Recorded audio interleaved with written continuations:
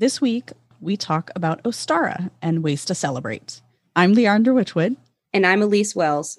And welcome to the Magic Kitchen podcast, where we talk about magic, kitchen witchcraft, herbs, and everything in between.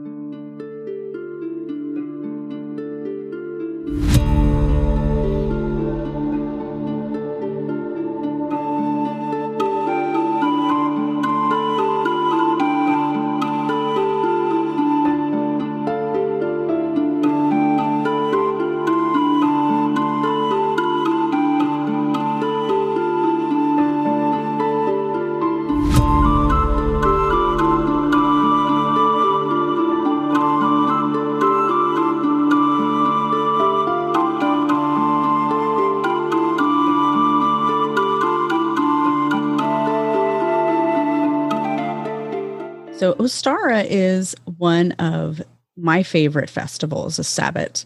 It is all about spring, growing the warmth of the planet, things growing in the ground, planting, and getting ready for those harvests that'll come later. Ostara is often associated with Easter or vice versa, because many believe that Easter was an adaptation of Ostara, which is associated with Ishtar and Ostara, the Germanic goddess.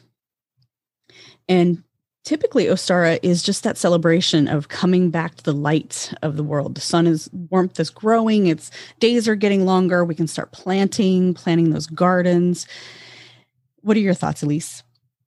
I noticed that it's the time of year that I start to want to be more social again. Oh. It's nice outside, so you want to be outdoors.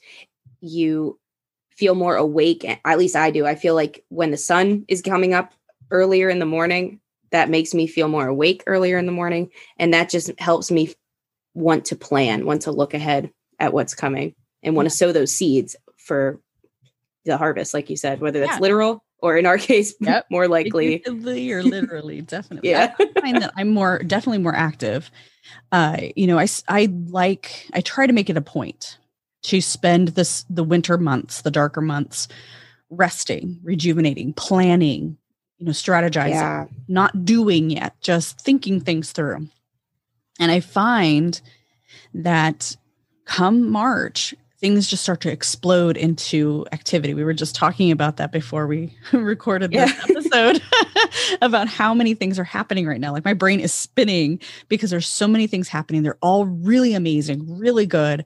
And I can't wait to have them be full force, manifested. And that to me is the energy of spring. Like we are out of that darkness. We're coming into the light and we are regaining our energy, our vitality. We've rested and now we're rejuvenated and we're ready to roll. Yeah. It's the time to take on the world.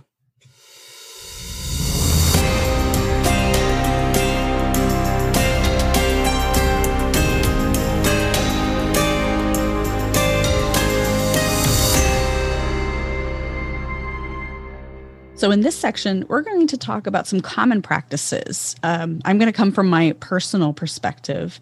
And Elise, can you give us some of your personal practices that you love, that you find that are pretty common across the board? Well, we think of eggs right away when we think of Ostara. And part of that is maybe the culture of Christianity or Abrahamic religions that we usually tend to eat hard-boiled eggs or dye eggs. But a lot of those practices are actually a lot older than any Abrahamic religion. Yes. So when we do work with eggs, we're honoring the ancestors, our pagan ancestors of long, long, long ago. Not to mention eggs, of course, are born in spring. Spring chickens are still a thing, always have been. So thinking of that birth, eggs are always that symbol. They're not just for the Easter Bunny. No, and they are that symbol of new beginnings. And that's what this whole season represents, is that new beginning. We're coming out of that darkness, like I mentioned before, and we're jumping into activity, growing, birthing, and taking those ideas that we have in our head and acting on them should we choose. And, you know, from literally planting seeds in the ground to grow our gardens to figuratively of oh, I have this idea for a new business. I have this idea for a new art project. I have this new idea for a community nonprofit project.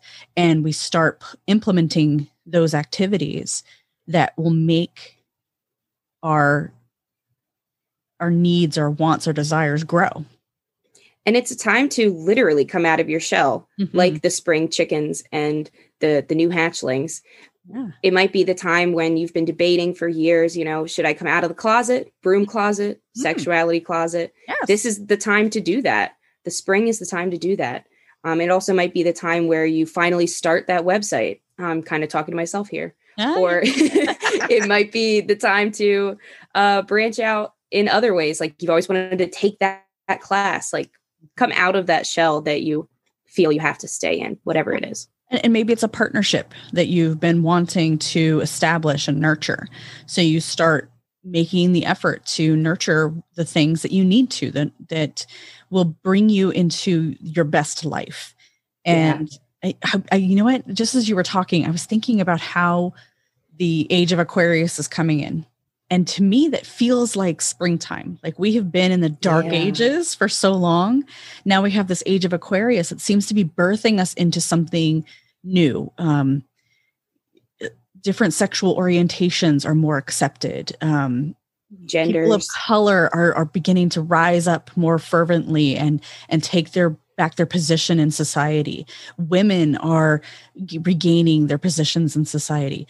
Witchcraft on a whole is now becoming more mainstream, and we're reclaiming that. And I mean, we've been trying to reclaim the word witch and witchcraft for a long time now. And it seems like now, after decades and decades of work, finally the whole of the planet is going, there's something to this. There's something to becoming one with nature and following the seasons and following the moon cycles and following our own natural circadian rhythms from sleep and just our own ebb and flow in our hormone cycles and everything. That self-care is becoming very prominent, where before it would have been thought of as selfish, but we're realizing it's not.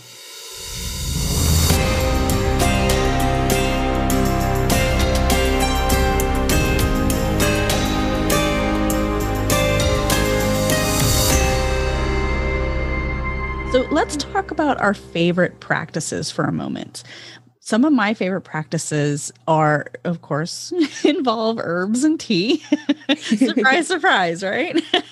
So one of my favorite activities during this time of year, and it really started back with my second coven that I was heavily involved with, we would hold an annual tea party. And within this tea party, we would have, big elaborate tables and all kinds of finger foods, and the kids would have. Sounds lovely. Oh my gosh, it was so much fun. And I carried on that tradition from when I was president of Nature Church here in York to now my coven and my own personal practices. So I will set up tables in the garden, put out the big displays and the flowers and the tea, and we will sit around and we will, eat finger foods and talk and chat, and the kids can hunt for eggs. And, that's what makes it memorable for me, sitting in the garden, appreciating nature and being out in the sun whenever possible. Yeah. Yeah. I love that. I think being outside is the best way to honor this holiday. I don't think you have to do anything else, really. If you don't have time, if you don't have energy, if you're going to be with non-pagan family and you feel like you can't honor this in the way you want, just by spending that time outside, and focusing on the rebirth, what you're looking to grow into. Yeah. And that can even mean nurturing those relationships with non-pagan family, just because, you have a different religious view or spiritual view doesn't mean you can't have a good relationship. Now, it's a two-way street, of course. And I know a lot of people don't get that, have that luxury, I guess, or that opportunity to have the two-way street. But I think spring reminds us that everything renews. Every day is a cycle, just like every spring is a cycle. We have a chance every day to make a difference in how we act and react to other people. So when we nurture relationships, we learn that our reactions can be positive or negative in that relationship. And I've, maybe it's off topic, but I've seen many times when I changed how I reacted to somebody who normally would react negatively to me or had a negative a connotation with my religion. And as soon as I changed my attitude towards them, the whole relationship changed. And I think spring helps us learn that we have a choice every single day with every single moment of each day of how we show up and how we grow ourselves. I actually, thinking of that two-way street, my family are Greek Orthodox, and growing up, we did a lot of Easter traditions. And one of them I still do with my family, and I think it fits paganism so well. We dye eggs red, always red.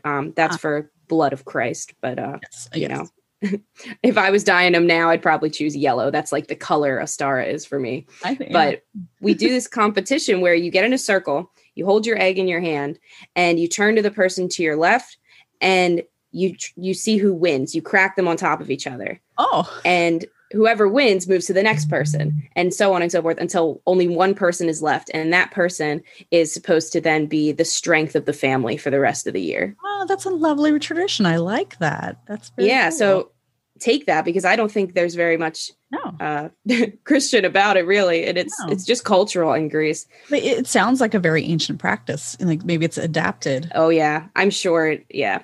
I do love that about Greek Orthodoxy. So many traditions, like wearing the evil eye. I don't think that's a Jesus thing. It became one at some point and then dissolved again. There's some practices that ebb and flow throughout the centuries. I'm happy to borrow. Yeah. Okay.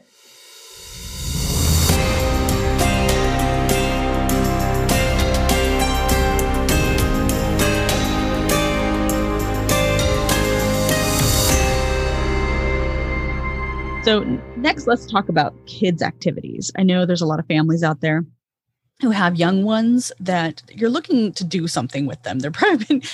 You probably have been cooped up in the house with them for far too long, especially over the winter months and of course, COVID.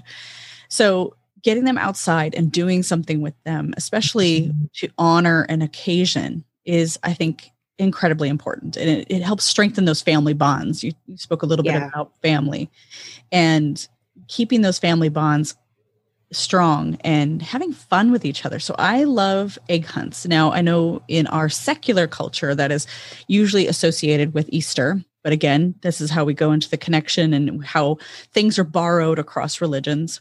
Mm-hmm. And we will dye our Easter eggs using natural materials. So I will save purple cabbage leaves. I will save my onion skins, turmeric, even black walnut hulls or shells. I will save those and dye our eggs. You could use raspberries and strawberries and cherries even. You boil them down with a little vinegar. I have an entire blog post I will link in the description about how to do this and what the different colors will give you. But it's so much fun because I am personally in my kitchen. I want to teach my kids what they can use their food for, not just for eating. It's for health. It's for wellness. It's also for keeping your home the way you want it. Instead of using a can of aerosolized air freshener, you can use a little essential oils and cleaning with vinegar instead of bleach or, those sort of things. So I like to use the natural egg dye in this process because it keeps us close to what our ancestors used to do, for one. And you're not wasting those food scraps that you would normally just toss away or put them in the compost bin. Yeah, I love that. I think kids also are going to be talking to their friends, talking at school, maybe not with COVID, but usually about what they're doing over Easter break. And there is a lot of societal pressure to do the traditions that society wants us to do.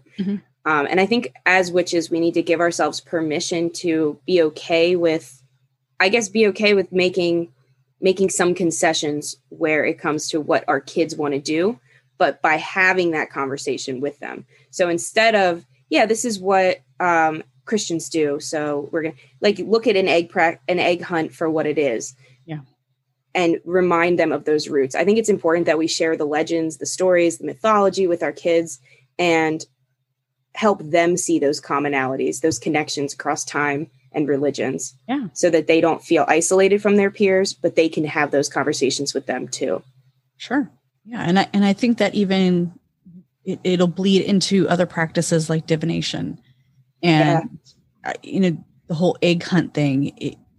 If you want to put an absolute pagan spin on it, you can do it at night with flashlights. So we've done that before. It's actually really fun. I want to do that. Yeah. Well, okay. Not at night. We did it just before dawn because the dawn time is very symbolic for this occasion. So of course I woke the kids up. They weren't happy about it, but once we went outside and they could hear the owls still hooting, because it was like, I don't know, 5 a.m., something like that. The owls were still hooting. The deer were still kind of grazing in the backyard. So we could hear them like walking away and see them with the flashlights.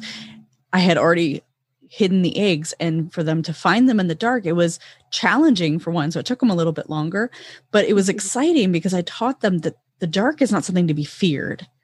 And then we watched the sunrise when we were done. And it's one of those magical experiences you can create for your family that it's so simple and almost a no-brainer, but we don't do it anymore or we don't think of doing it because of our secular programming. Yeah. Oh, don't go out in the dark, right? Yeah. And actually, I do something similar. I also do this at dawn, and I didn't stay up for the sunset last year. I don't know why. Now I'm thinking about it. I'm going to definitely do that this year. Or the sunrise. Sorry, sunrise. Yeah. But I don't have children, but of course you could definitely do this with your family. So this is a solo or family activity. Mm-hmm. I'll hard boil an egg, and this is not my technique. This is from my high priestess. She has us hard boil eggs at home, write or draw our intentions on there. I use sigils. I use symbols. I usually do a circle for every person in my family on the shell. And then you peel the egg, keep all the shells when you peel it, bury those shells out at dawn, and eat the egg in that same moment. So it's like a healthy breakfast, and you're putting that out into the earth. And of course, shells are great for the environment. Oh yeah. You're nourishing the soil at the same time. And that's one symbolism I like to stick with, and practice I like to stick with in this holiday and in this Sabbath is the idea that we are nourishing not only the earth, but ourselves too. So that was a great example of how to do that simultaneously, because you put the calcium in the soil, put your intention in the soil to break down and be used by the energy of the earth to manifest, and you're nourishing yourself with the egg. Nice. Yeah. No waste. Yeah. It's an offering that wins both ways.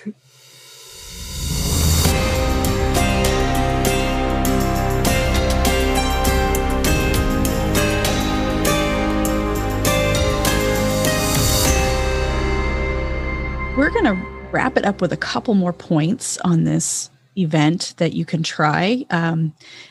Some divination practices and some mindfulness meditation practices. For divination, and I couldn't tell you where this tradition originated. I would guess probably everywhere.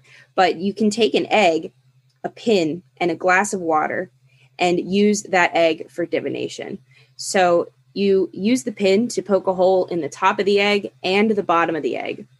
And you tilt it over the water, and you use your mouth to blow air through the egg so that the whites fall through the other hole into the water. And then you look for signs, symbols, sigils, anything that you see that stands out to you in that water when the egg settles. Yeah. This is the same practice that people use to then paint eggs. So you can use that shell, paint that, make that something that you can keep, because of course the egg is no longer in there. Yeah. So that's something that you could put on your altar afterwards. And the signs that come through could be anything that, if you read runes, you might see a rune. It might just be, would we consider this tasseomancy? Yes. This would be a form of tasseomancy. Yep. Try something new with divination on Ostara. Absolutely. And I'm thinking back now that you mentioned the poking the holes in the top and the bottom of the egg. I remember going back as a child, like my mom did not consider herself a witch. She was Christian through and through. But every Easter, she would do that with eggs. And I never understood it until later in life when I started practicing this. But what she would do, she would blow out the eggs, make them hollow, rinse them out. And then she would put pieces of scrap paper, colorful scrap paper inside the egg after it was dry, and then seal it with egg white with some tissue paper. And then those became like confetti bombs for us on Ostara. Oh, that's so cool. Yeah, it was so much fun because you throw it and it bursts open and then you have all this paper that flies everywhere. And it's all colorful and pretty. And I never connected it before until I started practicing this. I'm like, oh my God, my mom. Well, and you could extrapolate that and write messages on the egg. Yeah. Or fortunes, if you will. And if you want to use like rice paper that will disintegrate and biodegrade really easily, even recycled paper will do it. So there's all kinds of things you could do with that. When it comes to meditating and mindfulness on Ostara, one of the best ways to meditate for Ostara, I think, is a walking meditation. So like we said, being outside is so important on Ostara. And what I love to do is look for the signs of spring. So it's like a hunt. It's like a scavenger hunt for little daffodil buds. Daffodils are my favorite. When I see the daffodils, I just always sigh a breath of relief because I know spring is truly coming. Buds on the trees, birds coming back, snowdrops. Mm-hmm. Oh, yeah.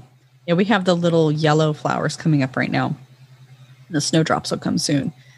But the yard gets speckled with them. It's gorgeous. And then we have a huge pink magnolia tree in the yard. So when that one starts to bloom, it's later in spring, but when it starts to bloom, like it's just looks like this big poof ball of pink flowers. It's gorgeous.